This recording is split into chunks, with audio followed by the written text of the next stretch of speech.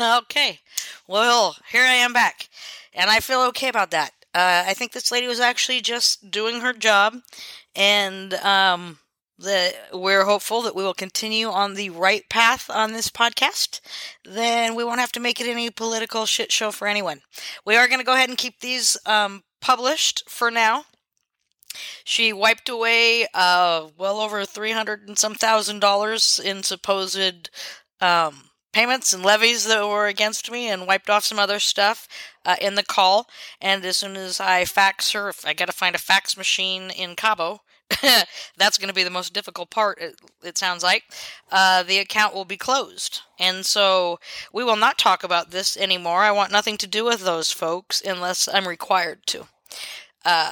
But stay tuned. Regardless, I promise you a great season 2. We will have some fun interviews, and with any luck, once I see everything closed, these will be unpublished, and we'll forget like this ever happened.